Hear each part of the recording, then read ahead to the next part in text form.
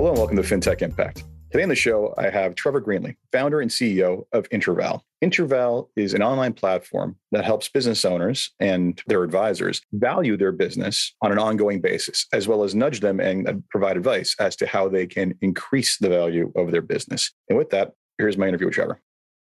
Trevor, thanks for taking the time today. Thanks so much for having me. So, Trevor Greenlee of Interval, tell us about Interval. As you said, Interval is a dual-sided platform that is predicated on really the democratization of valuation. We believe that business owners and their key advisors deserve to have access to that key metric and the leading indicators that are driving it at all times. And when they're both aware of that number and are aware of the impact of the decisions that they're making on that number, they can take proactive activities and provide value and services when they're needed the most. So before we dive into that, let's talk about the history of the company. How did this come to be? By pure accident. We've actually serendipity, yes, I suppose. We were an M&A consultancy for about 11 years. And really the entire model was predicated on helping business owners earlier in the process, making M&A less of an emotional readiness type decision and something where they can be more proactive. And as we got into this, we very quickly found out that the commoditization of advice when it comes to accounting and banks, very much it's driven by when can I bring value at a specific point in time. But that specific point in time was usually too late. It was too late when the business owner said, oh, I need this. When really the data was actually guiding us. The data was giving us those answers. And there was just really no discovery occurring on that data to create those trigger points to bring more value. Admittedly, we saw people that would raise their hand and say, I'm ready to get out of my business, only to find out that it was worth half of what they needed it to be worth.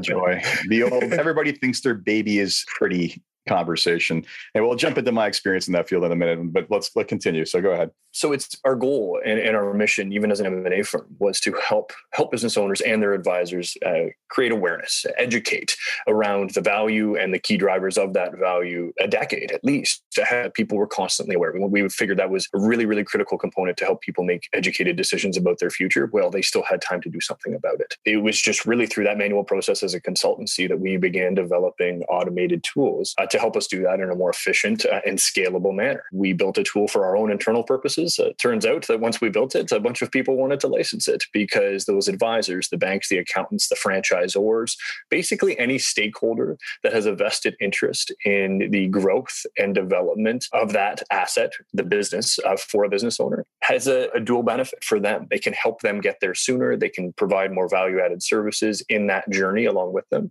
It's really about integrated advisory, and we're the mechanism and have to provide value to both personas for them both to win. So I've dealt with this many times in my day job in this hustle, and it's interesting. So the general experience of a business owner is the first year is trying to survive, and let's say it's successful. And, at some point, you may be thinking about the exit or how much the business is worth, or you have to fill out forms that say what your business is worth. And more often than not, we're talking random guesses. Maybe people have known other people in the industry who've sold their business for X, Y, or Z, but they may hear something out there or their account may tell something out there, and they'll map that onto their business with no contemplation of what the fundamentals or underlying differences between the previous sales would have looked like compared to what they're doing. And way too often we get to this stage where someone wants to talk about selling the business, and it comes down to, well, the people who are willing to pay for it versus and what they're willing to pay compared to what the person thought it was worth are just completely at loggerheads. Or you'll enter into a transaction whereby you want to pass it on to your kids or someone else, and you have to go get a valuation done. And I know several valuators, and it's just, you must have a fun job telling people that their kid's not pretty. Like that's basically it, because everybody is incentivized to think that. But when you think about it, everybody's really operating in this giant black box without constant feedback as to what the market value, possibly the largest asset they have is. We can kind of know what our house will sell on based on comparables in the area, because that happens quite frequently. And we know what our market value, our investment portfolios are. But this is a gaping hole, quite honestly. You're right. And we liken it very much someone who has kind of, regular kind of contributions to some type of investment portfolio. So they have a couple $100 coming out every month. And so that's their investment in that asset. And then they measure that asset. They're always aware of the growth of that portfolio, or their advisor is, connecting back with them and doing an annual review. So you have an idea of what's gone on with that. And people always know what's in their bank account. They know how much money they have. It's not earning any interest in there, but they see how much they have. There's an awareness to that. And you're aware of your overall financial health as a result. We thought it was always backwards, that the value of one's business, which for SMEs is typically their largest asset, is this black box that no one's aware of. So you're making contributions in the form of growing your business, trying to invest in certain elements of it. So they're doing that part. The regular extractions are they're doing that, those contributions to its value, but no one's ever helping them understand whether or not those things are actually having an impact on the overall value. And the trickle down effect to everything else that they do from a financial planning perspective is so critical. If you set a financial plan based on something that was wrong and then never revisit it again, it's like a broken clock, except it was never right a second time.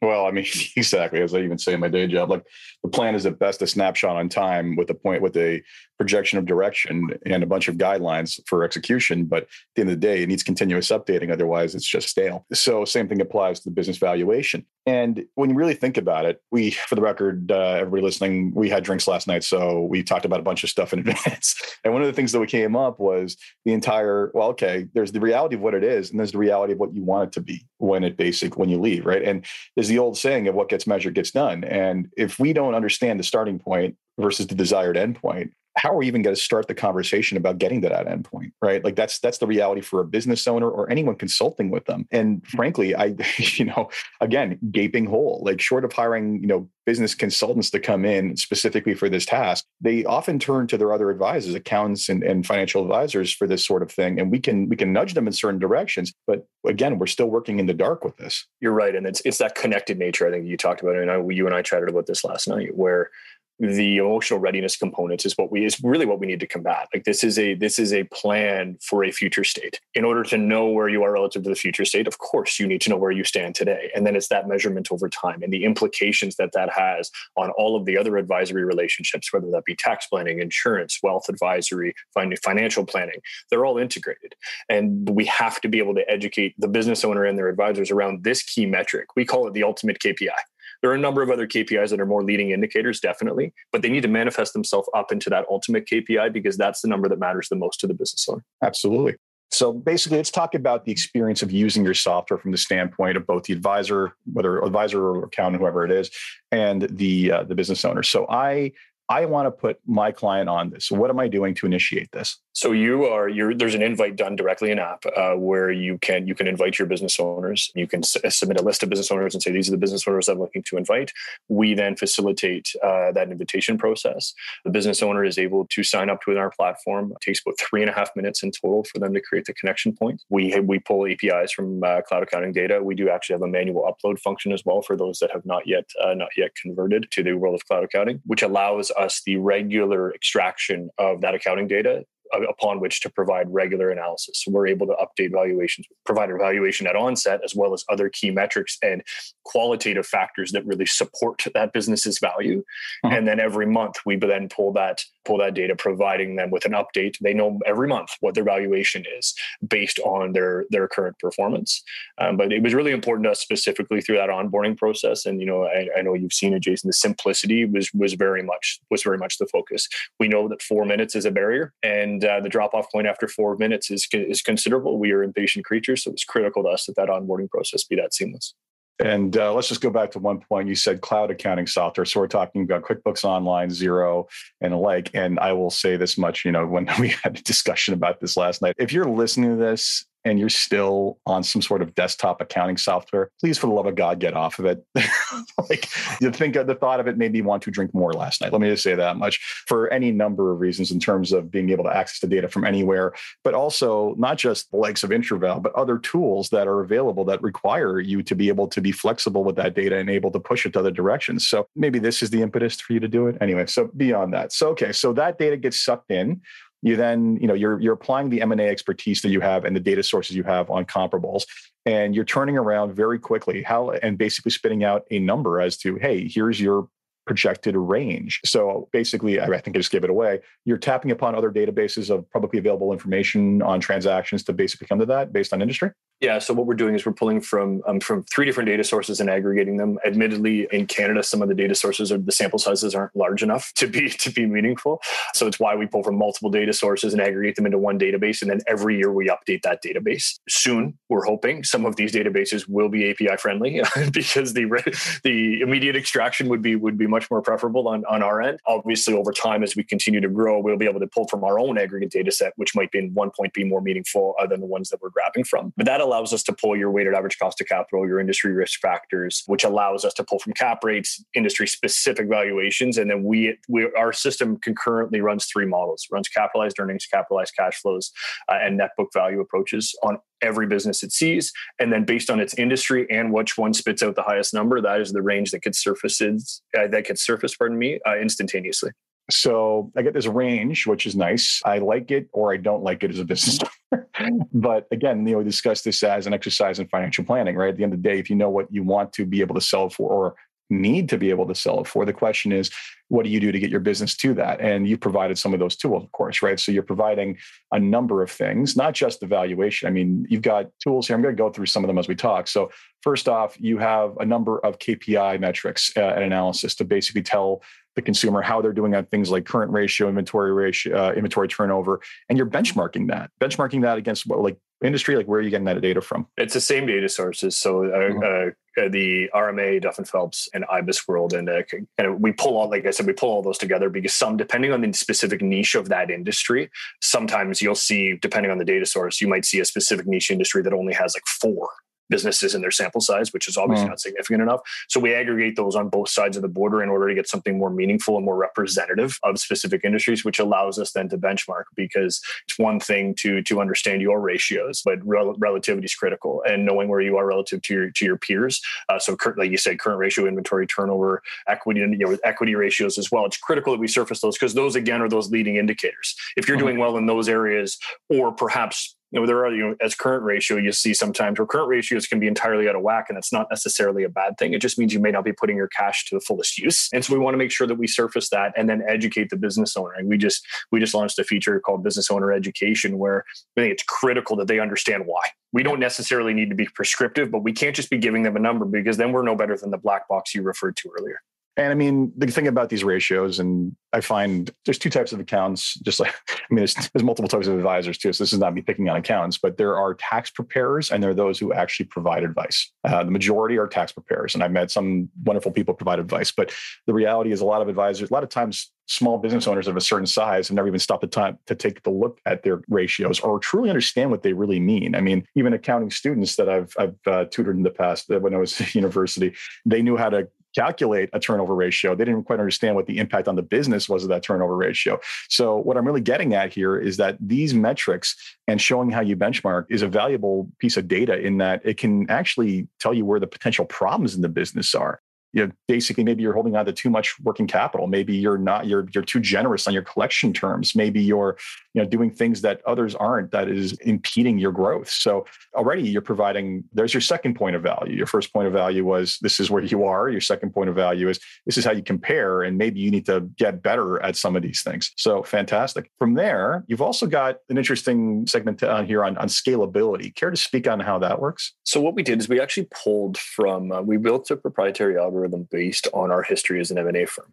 We took dozens and dozens of due diligence processes and actually deconstructed them into common areas that prospective purchasers, regardless of how far you are away from leaving, will look at. And I think the best example I can give is, you can have 2 businesses that are legit, their cash flows are legitimately valued at $3 million. One might sell for 5. The other might not be able to sell for 1. And you say, well, how are they both valued at 3? Well, their cash flows as a going concern are worth around $3 million. The transferability of those cash flows are not, because if you have done preemptively some items that render this business de-risked, your odds of getting north of that valuation number increase. Conversely, if you have one customer that makes up 70% of your revenue, you can't keep a management team, you work 80 hours a week, and all the relationships are housed in you as a business owner, your cash flows are still worth 3. but that your ability to generate that in market is non-existent. So we wanted to make sure that we help business owners understand the qualitative factors that, while they may not directly impact the valuation, they impact the risk factors associated with that valuation. Yeah. And I mean, this is the key difference between being a business owner and being an employee. And a lot of times people are really just employees to their own businesses without realizing that, and then when they go to sell the business, they're trying to sell a job. They're not trying to sell the business, right? So there's two types of investors, as we know, when it comes to this. There's strategic buyers who basically just want to just make there's investment buyers who just want to own the business and essentially have no operational need to run the business. And then there's ones who actually do want to run the business. So yeah, frankly, those are two very different metrics for sale. And frankly, the ideal for any business owner should always be that the thing runs without them there. And what you've done here, quite honestly, with these questions is you've nudged them towards that from what I can see. I mean, you have a number of things here based on revenue sustainability, but then you start getting into things like how many of the individuals working there are arms linked to the shareholder? So how many family members are working there, and how much is their repeat business? How much involvement is there the business owner in every aspect of the business, right? And if you access all areas, the answer all areas, that's not the best of answers for you. Not at all. And when you think, a lot of our distribution model is we sell to accounting firms, we sell to banks. They then distribute our platform to the end business owner. Our job is to create education for the business owner around key metrics, but more, and also the qualitative elements that are driving the value of their business. But concurrently, our job is to create a discovery mechanism for those that are looking to deliver value. If you have an issue and you have an advisory team around you that's there to help, but they're not aware of it, that's everybody's issue. And so we want to make sure that we are then creating that connection point or being that conduit to delivering value to creating the best outcome for the business owner. So one other last area you have in here, and this is of course important, you have an accuracy check area. So let's just, there's an old problem when it comes to any data, which is garbage in, garbage out. So basically that is always, always, always a challenge for every company I talk to on this podcast. It's what's the one thing that is holding you back? Clean data is almost always near the top. So talk to me about what you've built to try to deal with that problem, where you see that going. As you said, it's garbage in, garbage out, and our platform would probably be equally garbage if it didn't have something like an accuracy check. The accuracy check is absolutely critical because it allows us the opportunity to normalize the cash flows. And so for the non-valuators, that's really more of the kinds of things that cannot be found on your financial statements. Your financial statements are not entirely indicative of your free and clear cash flow. So you think the easiest example is you have a business owner who is either overpaying or underpaying themselves relative to what it would cost to replace that skill set. Mm-hmm. If they are overpaying themselves dramatically, their net income appears to be low. They may be doing it on purpose to suppress tax, but it's also not reflective of the free and clear cash flow upon which the multiples are going to be calculated. Hey, I only took $20,000 in income last year, but I also took a giant in a corporate dividend of $500,000. Well, that's great. What does that mean to a buyer? You also see the inverse sometimes where a business might appear to have free and clear cash flow of a significant amount, only to find out that the business owner, because of their quality of their savings to date, haven't been paying themselves. Well, that's not really reflective of the going concern value of a business or its cash flow. So those types of things, other normalizations that we need to take into consideration, value of property relative to the net book, you're talking about tangible asset backing. Now I'm just being a nerd, but frankly speaking, it's really, really critical that those normalizations are asked, because otherwise all you're doing is providing a valuation algorithm and laying it over top of purely financial data that has yet to be normalized, which wouldn't be correct. It would, half the time it would be wrong. Yeah. I mean, that's the first exercise in any normalization, in any valuation of a business is what unique liberties or things are the business owner taking with this, right? Like not to say they're cheating, but there's certain opportunities available. Like maybe they're going for business lunches more than they should be going, whatever it is, right? So there's any number of things in that regard versus comparing this to say a pure publicly traded stock in terms of valuation, right? It's not quite the same thing. So overall, you guys are still relatively new. You're specifically at this point, just still targeting Canada at this point. That may change depending on what you want to do. I mean, that's always an option for everybody, but this is where you are right now. Where do you see this going, right? You've got the very simple but valuable set of here's the valuation, here's some key metrics, here's the reporting, here's the scalability of your business to nudge you, and let's make sure everything's clean. So you've kind of taken care of a really good core and provide some good value, but there's a lot of potential here. Like, what are you thinking? There is a lot of potential here. And as you talked about, there's a lot of potential on both sides of the border. We've begun making some significant inroads into the banking markets here in Canada and expect to be able to replicate that in the US. We believe very much that the flow of data, the cleaning of that data, the analysis of it, really the automated discovery is a critical component, but that's eventually we believe that will be table stakes. It's then what are you doing with that? And we right now, one of our big priorities is to develop a predictive valuation model. You and I chatted about this last night, is to create a concept, and we've already begun development, where we can help business owners, yes, the now, but this is very much we call it rear view mirror look. These are things that have already occurred. We can't change them. We can learn from them and we can make changes that might increase its value going forward. But these are things that have already occurred. We want to help business owners, once they understand that, now talk about that end state. Let's begin to set those valuation goals. Let's set valuation milestones, and then we will recalculate your predicted end state valuation at the end. This is a journey. This is a journey for the business owner, and we want to help them, and we measure for them your valuation growth. We want to be able to prove that our platform leads to increased valuation growth. And then that way, the advisors that we sell to, the banks, the accounting firm, they're there on that journey too. They can help deliver value that will help those business owners create that ideal end state. I realize it sounds almost utopian in nature, but it's the nature of a dual-sided platform. If someone has to lose in order for somebody else to win, we believe the solution's wrong. So in order to make business owners win, we know that their advisors will win too, and will create that best outcome for the business owner at the end. So as that, talk to me about your thoughts on distribution. I mean, like you already talked about, basically you're distributing through accountants and through banks. Frankly, this is data that's relevant in a lot of places to a lot of advisors. I mean, we've talked about getting into the financial advisory space, and I'm already playing around with what you have. And of course, I'm the first guinea pig. I'm looking forward to onboarding my first client on this, so that'll happen shortly. But tell me about where you see this, because I think this is, just having a pulse check on the value of your business. I think about the verticals that this applies to, everything from lending on and ongoing, just keeping up a covenants alone on the lending side, and basically the financial planning side. There's a lot of options there. What do you think? You're bang on. The covenant component is an integration that that's in discussion right now already. Is to be able to provide those and surface those, because covenants oftentimes can be very confusing and misunderstood, and business owners often find that they're out of line with their covenants far too late. Or they're trying not to find out, even though they might wonder if they actually are in line. And that's one. I believe the financial planning and the wealth planning space, I believe, is a massive opportunity, because as you touched on, the integrated nature of what it is that we're finding out and what it is that we are surfacing has a ripple effect. It doesn't just impact the business owner. It doesn't just impact their accountant. It has an impact on their legal structure. It has an impact on their tax planning. It has an impact on their financial plan, their insurance products that are necessitated to protect them, right? Everything in this knowledge base has a trickle-down effect to their other advisory relationships, and wealth and financial planning, I think, is the most obvious connection point for us. That right now, it's not part of our distribution model directly, but the more we distribute, the more the connectivity and that integration becomes valuable. So there's 3 questions I ask everybody before we wrap up. The first one is, if you had something you can change within your business or the industry as a whole, what would it be? It's an excellent question. I think within the industry as a whole, and it dovetails into the way that we operate as well. I think that there still is a bunch of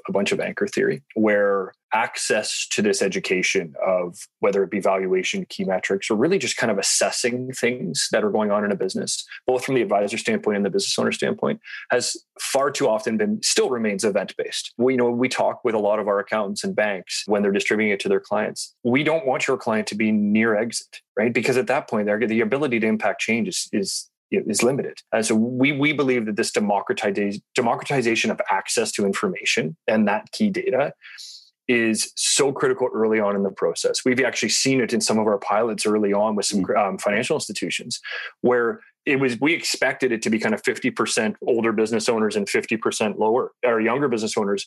It's been heavily weighted towards the younger business owners. They're the ones that say, I want to know, because if I know earlier, there's something I can do about it. So it's funny that the business owners are saying one thing, and then oftentimes the advisors still have some anchor theory around when it's appropriate to really check on the health of one's business. Yeah, it's interesting. I'm not surprised about the younger demographic wanting it. The younger demographic is used to getting instant answers and having transparency on many, many things. And in general, I like to say people like to complain that millennials want everything right away. And my response is good, because frankly, if I can order anything from my phone on Amazon to be delivered here, and you're telling me that I can't get an answer to what my business is worth within a couple of minutes based off the fact that I have all this data that's easily accessible, something's wrong, right? Like that's what it comes down to. And as for the appropriateness, I mean, come on, who's ever going to say no? I always find this funny. So I'll go back to this. The advisors or whoever else it is saying, well, when is it appropriate to do this? The reality is, when is a business owner going to say, I don't want to know what my business is worth? This is the same pushback I get when I present on technology, where advisors are like, well, my clients aren't going to want this. I'm like, really? Have you tried? Have you polled them? Have you just experimented? It's usually the reason for that is that they're not ready for it, or it's more work in their mind. Anyway, that's my rant. Second question. What has been the biggest challenge in getting the platform to where it is today? It's been the balance between, it's a complex lift. It's complex algorithms, no question. And look, like, there are some wonderful, wonderful evaluators out there. CBVs are going to be around for a long time and providing great work and reports in scenarios where it's required. Our job is to help business owners understand from a strategic standpoint, this is what I'm worth. These are the models that we've run, so that they can make educated decisions and be proactive decisions based on their data. But it's been that balancing act between the complexity of the algorithms and simplicity for the business owner. Right. And it's a constant kind of yin and yang, where you've got to be complex because it's hard to do. But then at the same time, that can't manifest itself in your user journey. Right? The persona of the business owner, especially when you don't know the sophistication of the business owner, you have to know that you can handle all kinds and provide a depth of knowledge, almost like a la carte, where if you want to deep dive and learn more, you can learn as much as you want, but in a matter of minutes, you can get exactly what you need. And that balance between complexity and simplicity in this space is a challenge, and will probably remain a challenge. It's something that we are always mindful of. Absolutely. Last question I have for you is, what keeps you getting out of bed morning every day to keep on fighting the good fight with this? Because as I always say, and basically being your own business owner is the most bipolar thing one could do to oneself. It's like I'm a masochist some days, but I wouldn't change it for the world. And what drives me from the very beginning, and I can remember it vividly, I quite literally sat at people's coffee tables from across the country when we were working in M&A and had to deliver bad news that resulted in people in tears, to say my business is worth a fraction of what I thought it was worth. And I remember the question vividly: why didn't anyone tell me this?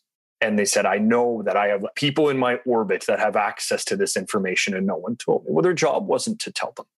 Yeah. And so as a result, no one did. And they were making decisions in a variety of different ways based on information that was incorrect. And so from that moment, it was, how can we reach more business owners?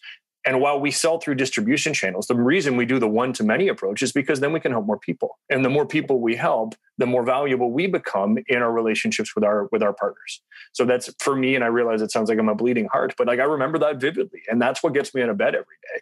If we can provide them access to more tools that educate them to help them create more value, our customers that pay us win, and the end business owner wins at the exact same time. That's our goal, and will always be. Excellent. Thank you so much, Trevor, for the time. Greatly appreciate it. Thank you for filling a gap in my business practice. And I look forward to seeing where this goes in the future. Thanks so much, Jason. Really appreciate the time. Thank you for listening. And if you're in the Canadian space, in the advisory space, accounting, whatever it is, and valuation of your client's business would be of use, take a very close look at Interval. I think it's got places. I think you'll find it a very handy addition. As always, if you enjoyed this podcast, please leave a review on Apple Podcasts, Stitcher, Spotify, SoundCloud, or wherever you get your podcasts. And until next time, take care.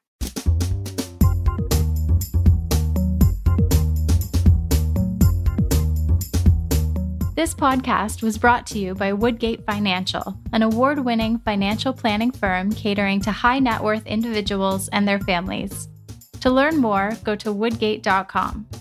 You can subscribe to this podcast on iTunes, Stitcher, and Google Play, or find more episodes at jasonpereira.ca.